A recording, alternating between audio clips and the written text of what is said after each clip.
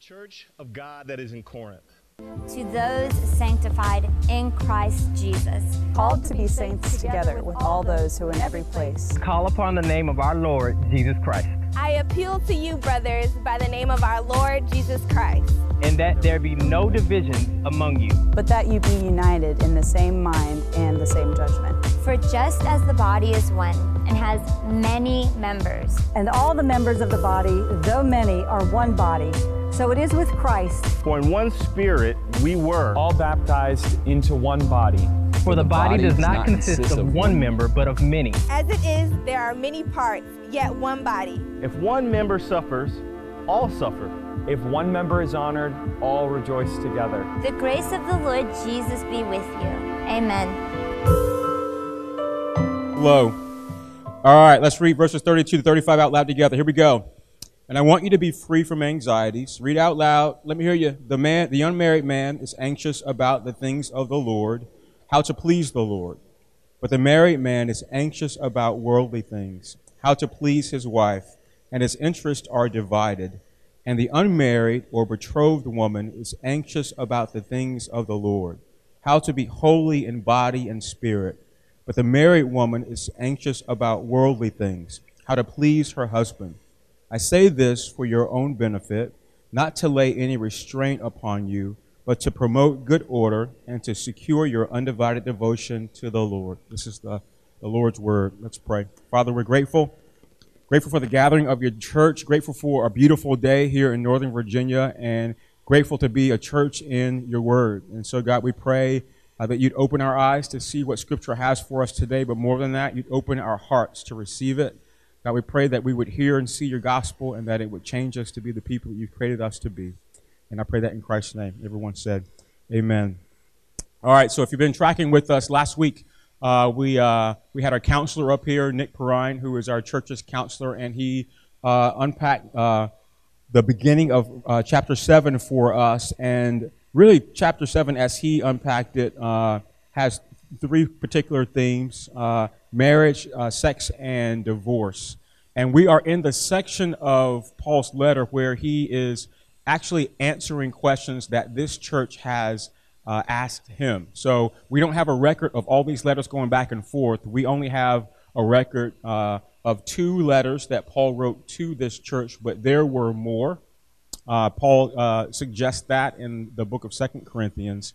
But more than that, this church was also, they were going back and forth with him about the particulars of being the church at Corinth. And this is how we know Paul is answering a question that they had. At the top of chapter 7, it says, now concerning the matters about which you wrote. And then he'll repeat that phrase in chapter 8 and in subsequent chapters as he's responding to things that they have questions about. Today we're going to talk about singleness, but the overarching issue that we're going to talk about is fully giving yourself in undivided devotion to the Lord. Singleness. I've never preached a sermon on the theme of singleness, of being a single person, since I've been a pastor. I don't think outside of a marriage conference I've ever heard a sermon about singleness. And so this proves to you the benefit, the value of just walking through books of the Bible. I'm preaching about singleness because that's what Paul is going to talk about to the church at Corinth, and if it's of value to them, it's going to be of value to us. But think about this idea, undivided devotion to the Lord. He'll say that in verse 35, and I'm taking that as the theme of my sermon. Here's what Paul is getting at. Whether you're single and you live life like that, or perhaps you're married or somewhere in between, the question that he's asking and that I'm asking in concert with him is, are we all living in undivided devotion to God? And if not, what might be keeping you from doing that? The specific question that the Corinthians were asking Paul is simply this: is it better for us to remain single? And he asked that because they had a lot of things going on. Some think there was a famine or some catastrophic event that had happened that Paul is saying, hey, if your wedding is planned for tomorrow, you might want to put that on pause because there's other things that we can take care of. We don't exactly know what the circumstance was, but this idea of singleness, and even if we're remaining single, I think it's relevant to our culture because of this statistic. For the very first time, this is a recent statistic, the Bureau of Labor Statistics tells us that more than half of our population is single. Now, it's slightly half, more than half. 50.2% of people, they're counting people 16 years of age and older in our country are single. Now, I could give you a lot of caveats about how people are qualifying their singleness. Some of those are people who are single yet cohabitating. Okay, so they're playing friends with benefits. But for the most part, these are people that are marrying later than they used to, living longer and choosing to be single. We also live in a day where, I mean, this is unfortunate. Women are saying, man, I don't need a man, right? Y'all didn't even react to that. Our culture is saying that. Women are saying, hey, I don't need a man. Or if I want a man, I'll go get one, I'll use him, and then I'll go back to doing whatever I want to do. And our women are telling us that they feel better without us men, which is sort of a slight on us. Well, here's where I'm going with this text. I want to ask the question, how free do you feel to obey and follow God's plan for your life? Do you feel free to love God with all of your heart, mind, and soul, to love your neighbor as yourself, to follow the Great Commission to make disciples who love the Lord? Or perhaps do you feel distracted, overwhelmed, overcome by circumstances, and unable just to get any kind of traction in your life, such that an idea of being fully devoted to anything is far from a thought in your mind? Do you have an undivided devotion to God? When it comes to this idea of undivided devotion, but particularly of being single, Paul wants to know, I'm going to break it down to three things. Firstly, you're free to choose. You're free to choose whether you are going to be married or not. You're free to be free from worldly pursuits that keep you from following God's will. And thirdly, we should all be free from the anxieties of life that oftentimes corrode our minds with distraction and all kinds of demands. So let's look at this idea of being free to choose. Verse 25, I want you to be free from anxieties. That's verse 32. Verse 25, back up. Now concerning the betrothed is the word virgin. So he's talking about those people who were engaged to be married but had not yet consummated that marriage. Now concerning the betrothed, I have no command from the Lord, but I give my judgment as one who by the Lord's mercy is trustworthy. I think that in view of the present distress, it is good for a person to remain as he is. Paul uses this phrase, this present distress. And some think, as I mentioned earlier, that this refers to some kind of earthquake or maybe a famine, something that was widespread, that had ravaged the land. And because of the social upheaval of that, Paul is saying, hey, you might want to press pause on anything, any kind of social event, particularly marriage at this time. There's another thought about what this phrase means, this present distress. Some would say, this actually means present necessity. And that in that Paul is referring to the urgency to proclaim the gospel and make disciples of Jesus among people around them that don't know him. Paul will use this phrase, this present distress, later on in this same letter. And in that, he's going to talk about the urgency that he feels to proclaim the gospel, the urgency of getting the gospel to in the ears and hopefully in the hearts of people who are considered lost, who could go to hell without Jesus. And because of Paul's emphasis in not just this letter but other letters, that's really the way that I lean towards what he's trying to say in this phrase when he says this present distress.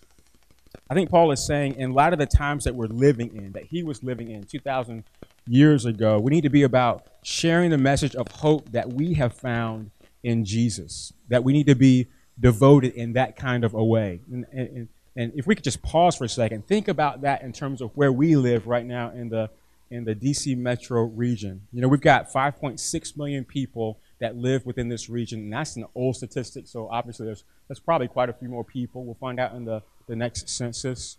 65% of those people in the DMV say that they are Christians. That's a high statistic, isn't it? That doesn't even sound right. But what that is, that's people self-reporting that they their ethic is Christian. All right, that they're saying, you know what, I don't necessarily go to church. They're not saying they go to church. They're not saying they read their Bible. They're saying, I'm not a Mormon. They're saying, I'm not a Muslim. I'm not a Jehovah's Witness. I identify mostly with Christians. So that's why the statistic is high. But even if that statistic is like kind of sort of right, here's what this means. It means that at a minimum, 35% of the people out there admittedly are claiming that they don't know Jesus and perhaps don't even want to. And that's a sad statistic. That's 2 million people that live separated from faith in Jesus and will likewise spend an eternity separated from God. And so, think about that just for a second. Does that affect you in any way? Is there anything in you that would, like Paul, have a sense of urgency about the moment that we live in, that so many people would be outside of the grace of God? Think about your neighbors, your coworkers, those people in your family, and ask yourself, do you have a sense that we should be undivided in our devotion to God and on his mission for those potential millions of people who will never perhaps enjoy fellowship with God? Paul goes on, verse 27, are you bound to a wife? Do not seek to be free. Are you free from a wife? Do not seek a wife. Skip down to verse 36. If anyone thinks he is not behaving properly towards his betrothed, if his passions are strong, and it has to be, let him do as he wishes. Let them marry. It is no sin. But whoever is firmly established in his heart, being under no necessity, but having his desire under control, and has determined this in his heart to keep her as his betrothed, he will do well. So then, he who marries his betrothed does well, and he who refrains from marriage will do even better. Paul has a simple message here. Here's what he's saying. He's basically answering their question. He's like, should we get married? And Paul is saying, he's shrugging his shoulders like, well, God, do whatever you want. If you want to get married, get married. If you want to stay single, then stay single. You're free to choose. Now, he's going to qualify that in some of the other verses, but overall, he's saying you're free in the Lord to remain as you think you need to be, either single or married. And some of you are hearing this, and you're looking at the words like, well, duh. Like, what's the big deal about that? I thought Paul was one of those high intellectual, really deep theologians, and that's all he has for us this morning. And it doesn't seem earth-shattering to us, but if you were in the first century, mid-century, this would have been a remarkable statement that he's making. Maybe some of you grew up in contexts where the thought of not getting married would be akin to sin. You know, there are communities like that, particularly 30, 40 years ago, where you were told that marriage is everything. And especially if you're female, to have the thought that your role would be other than being married, taking care of a home, having kids, and tending to that kind of lifestyle would have been ludicrous. And so some of you perhaps even grew up learning that your role in life is to wait for Mr. Perfect, Mr. Right, or perhaps you're a guy and was told the same thing. You wait for that person to show up, wait for them to sweep you off your feet, and you marry, and that you live happily ever after. You know, in some cases, us Christians, we've made marriage the ultimate. Would you agree? In the day that Paul was speaking to, marriage was like that. If you were a woman, marriage wasn't just your security, it was your meaning in life. To be not married, and to be not married and not having kids means that you were a social outcast. People would look at you and think that something was wrong with you. And some of us actually feel that way today. Those of you that are single, in the church in particular, are used to people asking you, just coming up and boldly saying, well, you're not married? Why aren't you married? What's wrong with you?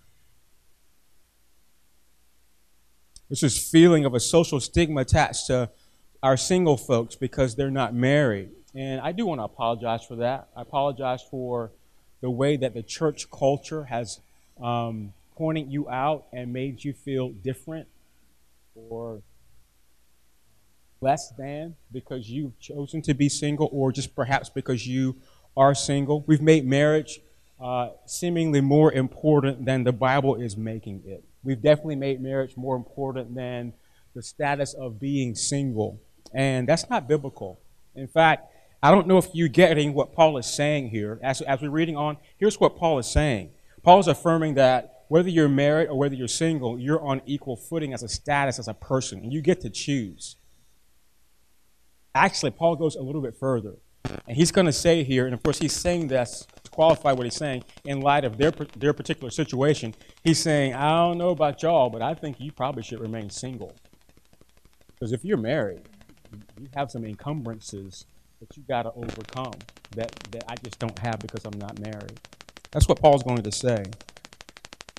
There's a freedom that you have being single that as a married person, you don't necessarily have. And so here's what Paul surmises. He says, we're free to choose whether we're single or married, and there are many good reasons to remain single, he'll tell us. If you're single, don't look down on your status. Rather, you're supposed to be asking God, how can I maximize my life in the station that I'm currently in so that I am giving my undevoted attention to you? But here's where Paul goes next. He says, the choice that you make in regards to being married or single is only as good as you are free to make that choice. The question being, are you really free in your heart to make a choice? And Paul uses this language in verse 37. He says, being under no necessity, but having his desire under control. Here's what he's saying. He says, I don't want there to be any external force other than God, nor any internal desire other than a pure devotion to God that drives your decision of singleness or getting married. I want you to be free from the world's pressures, even peer pressure, even family pressure, even mama's pressure, right? Free from a desire in your own heart that's not fully devoted to Jesus. We live in an environment and in a culture of conflicting pressure. So some of you, on the one hand, might actually sincerely want to get married, but you're a professional, you live in D.C., and the culture here is not get married. I have a value on my career, on my own autonomy, and my personal freedom. And because you're in the culture, you sense that you're supposed to be like in stride with that. I'm going to take care of my career and my autonomy and put marriage on hold, or maybe not even get married at all. And this, unfortunately, leads many of us to look down on marriage and see it as an evil thing. There's some that would tell you that the image that I have of marriage in my mind is like a ball and chain. Why would I want to weigh myself down by getting married? And Paul would say, if you're feeling like that, if you're thinking like that, you need to pay attention to what's compelling you. More than that, you need to pay attention to what's controlling you. Because if you're thinking like that and it's not a true feeling from your heart, or it's just been pressed on you from the culture, very likely it's the culture that's telling you to do that, not God and his desires for you. If you want to get married because you see the opportunity to pursue oneness, because that is what marriage is for, right? Genesis 2:24, for this reason, a man will leave his father and his mother, hold fast to his wife, and the two shall become one. That's the magic of marriage. God takes two people and he fulfills the image of God in those two created people.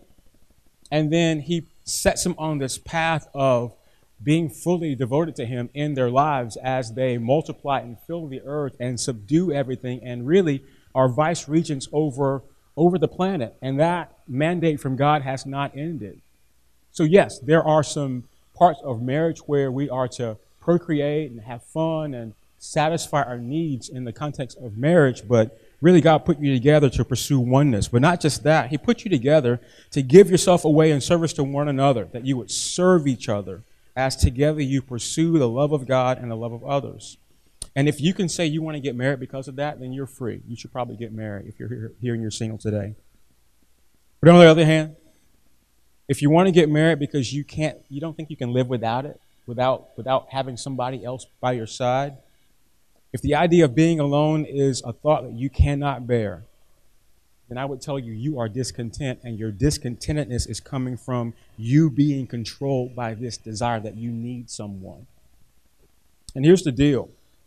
If you only get married so that you can have so that you don't have to be alone anymore. If you only get married because you need someone to fill your desires, if you only get married because you need someone to help you be all that you're meant to be, you're going to crush your spouse, because no one can bear the burden of helping you be all you can be. That's just a burden that most people cannot bear. You'll be potentially making someone else your God. There's also another side to this as well. If you choose to remain single because you want to be more free to spend time with God, you want more opportunity to engage with your neighbors, you want to be on mission with Jesus with all of your time, and as Paul would say in I think verse 37, you don't have the passion that would suggest that, all right, so your flesh is burning, so go ahead and get married, then you should stay single. You're free to do that if you so choose to do that. But on the other hand, if you say you want to remain single just because you just want to be free, I want to chase my career, I want to advance my own self, you hate the idea of being obligated to anyone, you want to keep your options open, you're waiting for the right person to come along, the truth is you actually might not be free. And like the person who is discontented, you are perhaps enslaved to the idea of your own self-expression, of being free to do whatever you want at any particular time. And this is going to shock most of you, that is contrary to the gospel. Think about Jesus. Think about Paul, but think about Jesus more. Jesus was a single person all his life. He gave himself away to everyone. He surrendered his life to God the Father's will, willingly giving himself up on a cross for you and me. And the Bible doesn't tell us this, but we assume this. Jesus wasn't single to save himself. He wasn't single to be about his own desires. He was single to give himself fully away to the Lord and his will for him. And so there's some of you here that really want to be married, but the opportunity hasn't provided itself. It hasn't come. So I want to be sensitive to that. But I also want to provide a little bit of challenge, because a lot of time we're just waiting for something better. Y'all know what I mean by that? Like all these people are going by. It's like, yeah, I like your ears. I like your feet. But I don't like anything in between. Like, I like what you do. I don't like where you live. Like I like all of you, but I don't like your family. I like the money you make, but not anything else. And so I'm just going to wait till something better comes my way, right? And a lot of times we're just waiting for Mr. or Mrs. Right. I ran across an article this week, and it was a really good article. Lori Gottlieb is the author, and she is a feminist. She was single for a majority of her life, and she kept holding out for Mr. Right. And I'm using that term because that's the term that Lori Gottlieb uses. She was 40 years old and realized, you know what, I'm not getting any younger. I want to have kids. More than that, I actually sort of kind of in my heart want to get married. But in lieu of that, she got artificially inseminated with a friend of hers in her 40s, had a child, and realized this feeling is not going away. I don't just not want a child. I actually want to have a family, a husband too. And so she got married. And so this is an older article, but in 2008, she wrote an article for The Atlantic summarizing her insights from life of having a kid at 40 and then getting married late in life. And she called it Marry Her, the case for settling for Mr. Good Enough. And here's what Lori Gottlieb says. She says, when we're holding out for deep romantic love, we have the fantasy that this level of passionate intensity will make us happier. But marrying Mr. Good Enough might be an equally valuable option, especially if you're looking for a stable, reliable companion. What I didn't realize in my 30s is that while settling seems like an enormous act of resignation when you're single, once you take the plunge and do it, you'll probably be relatively content. That's because what makes for a good marriage isn't necessarily what makes for a good romantic relationship. Marriage isn't a passion fest. It's more like a partnership formed to run a very small, mundane, and often boring nonprofit business. Hilarious. I mean this in a good way. It's not that I've become jaded to the point that I don't believe in romantic connection. It's just that as your priorities change from romance to family, the so-called deal breakers change. Some guys aren't worldly, but they make great dads. Or you walk into a room and start talking to this person who's 5'4" and has an unfortunate nose, but he, quote unquote, gets you. I bet there are plenty of these men in the older, overweight, and bald category, which they all eventually become anyway. That hurts. Part of the problem is we grew up idolizing marriage, thinking that it meant finding the man of your dreams, who, by the way, doesn't exist precisely because you dreamed him up. And so we walk away from relationships that might make us happy in the context of a family. Those of us who are looking for a soulmate are almost like teenagers who believe they're invulnerable to dying in a drunk driving accident. We lose sight of our mortality. We forget that we too will age and become alluring. All right, so if you want the link to that article, just ask me. And I mean, my takeaway, I mean, this is so true, right? I mean, her thinking about her own self and her walk into having a kid and eventually getting married is true really of most of us. And those of you who are single in the room, I think particularly you need to hear this.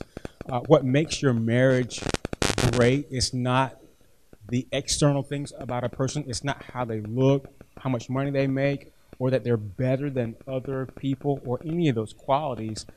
Perhaps the best thing that you can do in marriage is to marry someone that you would call a friend, and that friendship has the potential to grow over time.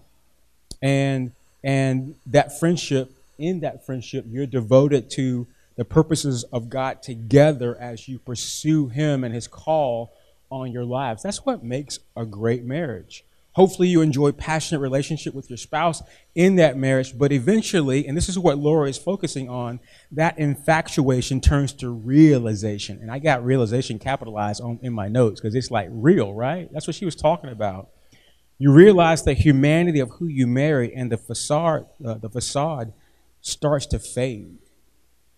And over time, life allows you to see that you too are just two broken people. I wrote this down. I'm going to regret it when I say it, but I'm going to say it anyway. So here's the thing. Many of you, if you knew what your spouse was really like, you wouldn't have gotten married, right? There's some, I mean, that's the truth for many of us. But herein is the grace of God. By God's providence, He brought you together, and His grace has kept you together. And hopefully you've learned to love each other and die to yourselves in the process. A great friend of Larissa and I passed away this past Friday. Her name was Peggy Watts. And Jack and Peggy were great friends of ours. They were mentors. They were fellow elders at Manna Church with us. We were riding in the back of their car to dinner, an elders' dinner, one Christmas time. And we admired them. We admired their friendship. We admired their marriage. And I think it was either Larissa or I that asked them, so what's the secret to your marriage? You guys are smiling and you're lovey-dovey and you seem just to be great friends. And I don't remember if it was Jack or Peggy that responded, but here's what they said. Well, we just wake up in the morning and we see who's going to die the most that day. That was the nature of their marriage. They woke up knowing that to be able to serve each other in marriage, that it required them to die to themselves so that they could serve not only themselves, but serve the Lord in their marriage. And I think that's what really makes a true marriage. So if you're single, I mean, that's what marriage is all about. It's not finding someone that's better.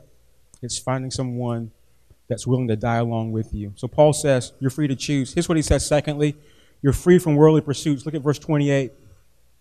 But if you do marry, you have not sinned. And if a betrothed woman marries, she has not sinned. Yet those who marry will have worldly troubles, and I would spare you of that. Paul uses this word, worldly troubles, and he's not suggesting things outside of Christianity, as in all the bad stuff in the world is pressing in on you. He's talking about things in everyday life. In other words, when you get married, there are going to be things like small things, inconsequential things, insignificant things that'll just press in on you in life, and they're going to feel like they're getting exacerbated. And so you'll have worldly troubles, and I would spare you of that. Verse 29, this is what I mean, brothers. The appointed time has grown very short. Paul and the apostles of his day were of the opinion that time was growing short and that Jesus would return at any moment. And they wanted to be found, not just themselves ready, but they wanted to have as many people knowing, loving, serving Jesus in tow as possible so that they wouldn't leave anybody behind. And of course, as I started out, that should be our hope and our efforts again as well today. And so verse 30, and those who mourn as though they were not mourning. I'm going to go back up. Verse 29. This is what I mean, brothers. Appointed time has grown very short. From now on, let those who had wives live as though they had none, and those who mourn as though they were not mourning, and those who rejoice as though they were not rejoicing, and those who buy as though they had no goods, and those who deal with the world as though they had no dealings with it. For the present form of this world is passing away. I want to point out two things here. First, notice that Paul doesn't say if you have a wife, if you have a husband, stop having that person, stop having that relationship. He says, live as though you didn't. And there's a nuance there, but it's an important nuance, and it's an important point to get. He's not suggesting abandonment as in you're married and life gets hard. Turn your back on your spouse. He's raising a tension point. He says we need to relativize the world that we live in, that we need to realize that marriage and career and work and stuff, regardless how big that and important that stuff is, it's not the ultimate. That laughter nor sorrow has the last word, that your sorrow will someday become laughter, that your mourning will someday become rejoicing, that all these things are temporary realities. And if you live as though they are the ultimate reality, you're going to be let down by life and all that stuff that you're trying to satisfy your life with. You'll never satisfy, those things will never satisfy you like you hope and think that they will. And here's the sober thing. Marriage isn't the ultimate either, but neither is singleness. And so the material possessions that we have, they all have a shelf life. Your iPhone that you just bought today is going to be out of date in style and be slow and with scratches on it and stuff in a couple months from now. And then Apple's going to, of course, advertise another one, right? And you're going to want it. And so our material possessions, they have a shelf life. Your career isn't all there is. And unfortunately, an inordinate amount of our attention and or pressure leads us not just to possess these things, but for them to possess us. And we become a slave to the very thing that God gives us. These good things that God has given us, we become enslaved to them so that those things are now possessing us. And so here's the important thing. It's not to remember those things shouldn't have mastery over our lives. And if they do, the end result is that you're not really free. Paul says in verse 31, here's the second thing.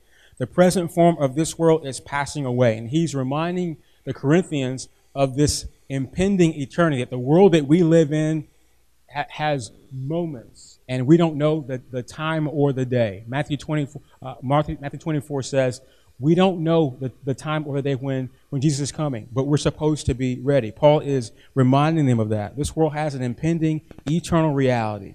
The world as we know it is going to end. He uses the word form, which is in the Greek culture was used to describe actors that would put a mask over their face in the facade of whatever whatever they were acting out. And he's giving us this thought that the present mask of the world is fading away. In other words, God is showing the things of the world for what they really are. And that way, our jobs, our marriage relationships, the possessions that we have may be good gifts, but compared to Jesus, they're not ultimate. Only He is. One commentator says this: the problem is everything we have parades itself around as ultimate, promising to give us everything our hearts desire. But it's all a charade. And now that Christ has come, the jig is up. I love that phrase. Everything is slowly but surely being unmasked for what it really is, that it's not the ultimate, not everything. And so all day long, here's what our culture has done to us. We're being told that if we just get that thing that we don't have, if we just get that relationship that we long for, if we just get that job that we think we deserve, then we'll be satisfied. We'll be fulfilled. Our heart will be happy. We'll feel secure. We'll finally have a sense of significance. And guess what? We get it. We use it. We realize, man, that wasn't what I thought it was going to be, and we want something else. And then we do it all over again. And then the thing that we want, it never becomes enough. And what Paul wants us to know is that we were made for so much more. We were made for eternity and the eternal one. And so if you're here today and you're not a Christian, there's this God-sized hole in your heart. And though you might chase people and stuff and things, if it's not the Lord himself that's feeling it, you're going to chase people and stuff and things, and the insatiable desire that you have for that stuff is never going to be fulfilled. It's just going to keep urging you to take and eat and take and eat. But what the Bible tells us is that God has given us his Son who gave his life for us to be in relationship with him. And if Jesus is not the one that you're seeking over everything else, then you will be in this eternal eternal seeking for something that will never satisfy you. You might even get married if you're single. But very shortly after you get married, the honeymoon is going to be over, and you'll realize that that new shiny thing that you have, the moment you get it and use it, it's now dull and you'll want something else. And that's what our culture keeps telling us. Have y'all figured this out yet? The culture keeps telling us that if you spend money on something and buy the product and get it, it's going to be all that you need, and you get it and you use it, and after you use it, you realize, man, that was a letdown, and you still want something else. And here's the thing. Here's what Paul is telling us. That can be true of marriage. And so those of you who are single, this is how this works. You get married, and marriage is a person with problems marrying another person with problems. And just because you get married doesn't mean that those problems always go away. So when you think of it like this, man, if you're single and this is your thought, I just can't wait to get married. Pause. Right? Because here's what happens in marriage. I love the equation that Paul Tripp gives us. He says, when you get married, regardless of how goody you are, it's sinner married to a sinner. You know what the equation is? Sin, right? Sin. I mean, y'all do math, right? This is like elementary level math. Sin plus sin equals sin. And that's what happens in marriage. Marriage comes with an equation. All right, so Paul says you're free to choose, you're free from worldly pursuits, and you're free from anxiety. This is where he closes. Verse 32, I want you to be free from anxieties. The unmarried man is anxious about the things of the Lord, but how to please the Lord. But the married man is anxious about worldly things, how to please his wife, and his interests are divided. And the unmarried or betrothed woman is anxious about the things of the Lord, how to be holy in body and spirit. But the married woman is anxious about worldly things, how to please her husband. I say this to you, I say this for your own benefit, not to lay any restraint upon you, but to promote good order and to secure your undivided attention to the Lord. And so Paul focuses at the latter part of his letter on this idea of anxieties. And we're used to anxieties being those things that make us nervous or that bring fear to us and that make us sweat, things that we fret over. Here's how he's translating anxieties here. Anxieties are additional concerns in your life. So here's what he's saying. If you're single, wanting to get married, here's what you're inviting yourself to. You're inviting yourself to all the additional concerns of life. Things that if you don't get married, you might not be exposed to. When you're not married, these additional concerns have the potential to be less, much less, Paul is saying. Because naturally, a married person is going to be attentive to their spouse and to their families. And so Paul qualifies what he's saying by saying, I'm not trying to lay a restraint on you. That could be translated, I'm not trying to put a noose around your neck. I'm not trying to hang you on this. But I do want you to know that there are freedoms to being single that you don't have when you're married. And here's his bottom line. It's verse 35. It's whether you choose to be single or whether you choose to be married, the goal is having undivided attention. This is how he finishes, verse 39. A wife is bound to her husband as long as he lives, but if her husband dies, she is free to be married to whom she wishes, only in the Lord. Yet in my judgment, she's happier if she remains as she is. And I think I too have the Spirit of God. Here's how he wraps this up. I think Paul is telling us every one of us has been designed by God to live in relationship with God himself as our primary and our most important relationship in our life. That we're supposed to make God ultimate. That we would have undivided devotion towards our God. And Paul says this because we live in a context where we're constantly being distracted. Think about your life even today. All of our attentions are being drawn into so many places. We live in a culture where we have unlimited opportunity and seemingly unlimited freedoms. But here's what Paul is trying to sort of balance here in our text. He's saying, you know what? You think you're free to do all these things, but you're actually not that free. Here's why. Because we're full of anxiety over having to choose which thing we're going to say no to. You get that? There's so many things that pressure us in this life and in this world. And if you're like me, I feel pressure to say yes to everything. But our pressure is exactly, there's so many things coming my way. The anxiety is, I have to say no to something. What am I going to say no to? And so whether you're single or married, a parent, widowed, divorced, or anything in between, there's all these anxieties that plague us. So if you're single, you're told to have a lot of friends, to keep an online media presence, to stay up to date on Netflix and Hulu series, to keep yourself physically fit, try to say that 8 times, nutritionally balanced, politically engaged, socially conscious, relationally connected to everyone, while you keep all your options open. That's the life of a single person. No wonder it's tiring being single. But here's the thing. If you're a mom in the room, you're expected to keep your home in a fixer-upper style like Joanna Gaines, while also simplifying your life by organizing everything with joy like Marie Kondo. You got to keep up your own social media presence with your friends so your friends are liking and friending you, but also not unliking and friending you when you don't like their stuff. You got kids in sports and dance, playing both full-time Uber driver and ATM. At the same time, if you live in D.C., you're probably working a full-time job, or you're a full-time mom with a home business. Any of you moms feeling that? And if you're a dad, you're being told to work 50 or 60 hours to climb the organizational ladder, to bring home the bacon so your kids can have more games, more technology, keep your kids involved in sports.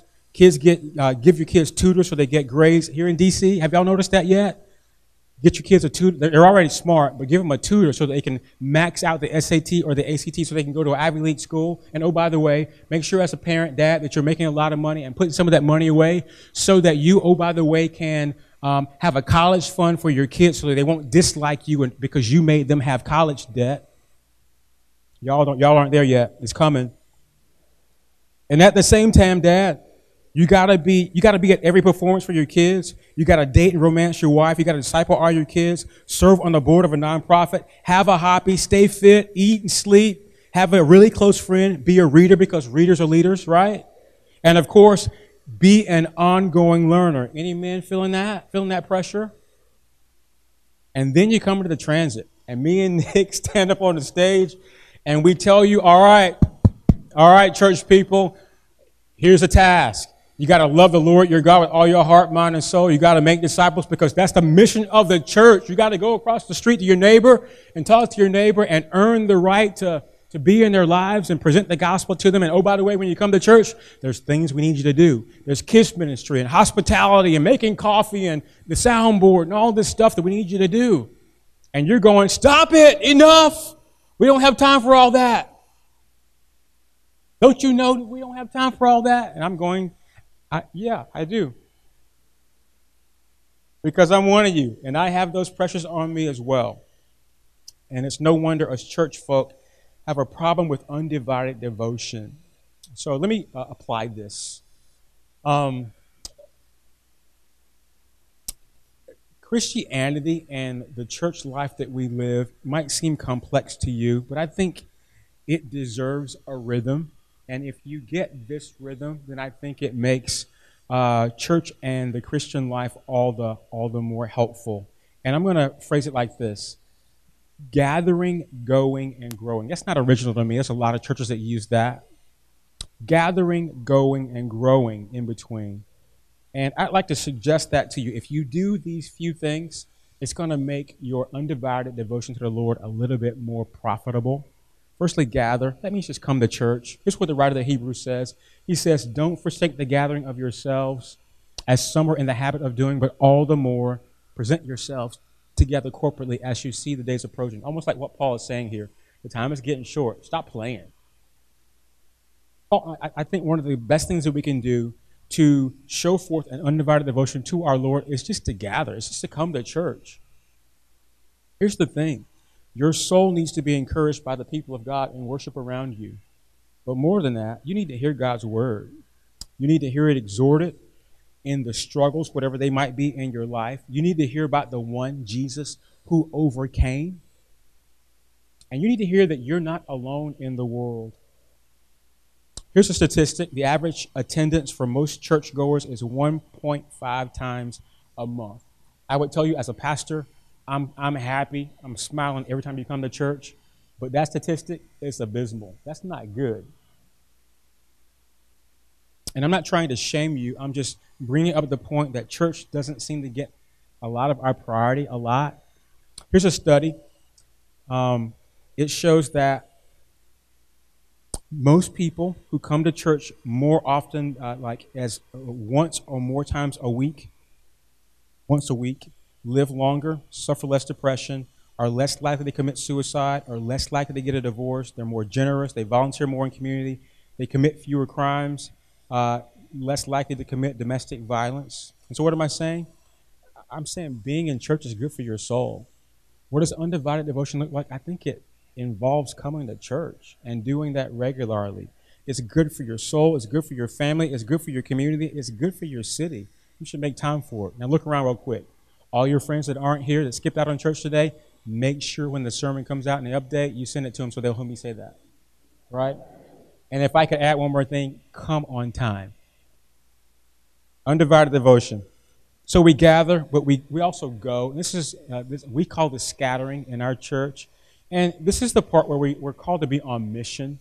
You know, we're called to be on mission, making disciples. We go to the places where we live and work and play, and we serve as a witness to all that God is doing in our lives. Part of that for us is our community group structure, where once a week we meet with in someone's home, and we partake in fellowship with good food and good drink. We open the Bible, diving in to share God's word and encouraging each other. And then we invite our neighbors into that, not in a weird way. We don't close our blinds and close our door and sing Kumbaya. We open our door and open our blinds, and we invite our neighbors. We bring the backyard barbecue into the front yard in hopes that we might attract those to the God that we love.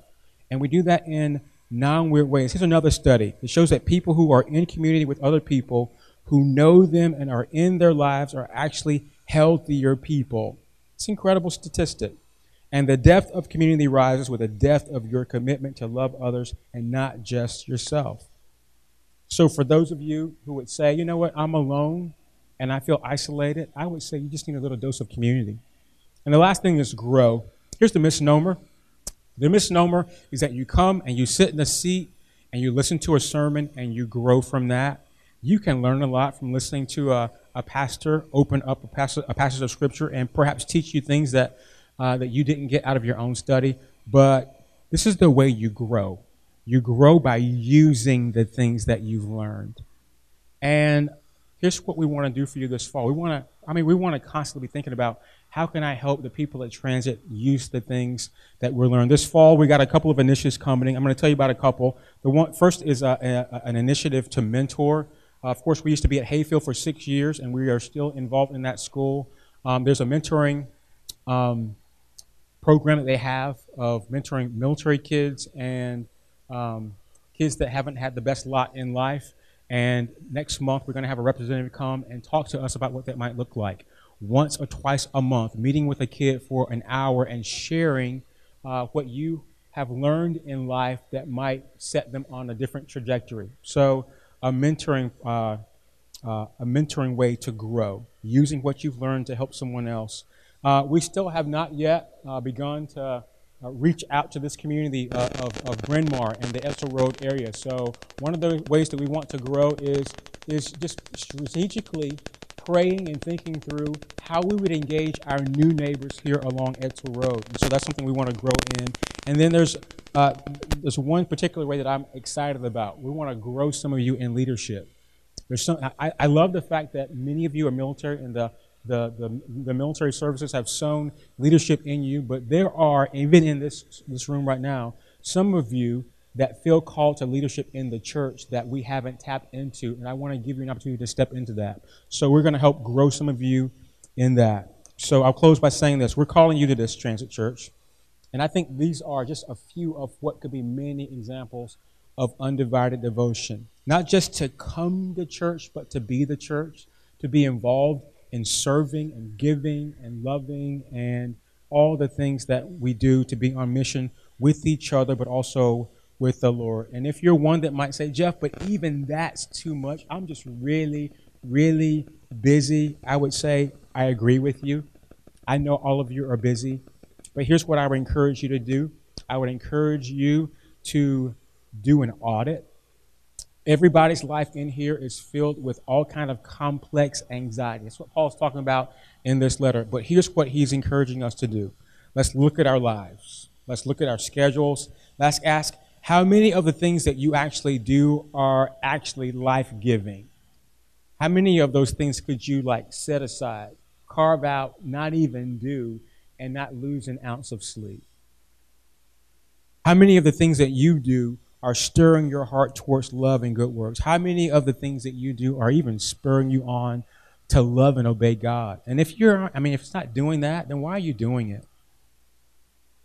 There's a lot of things that we do, folks, that rob us. There's a lot of things that we do that keep us distracted.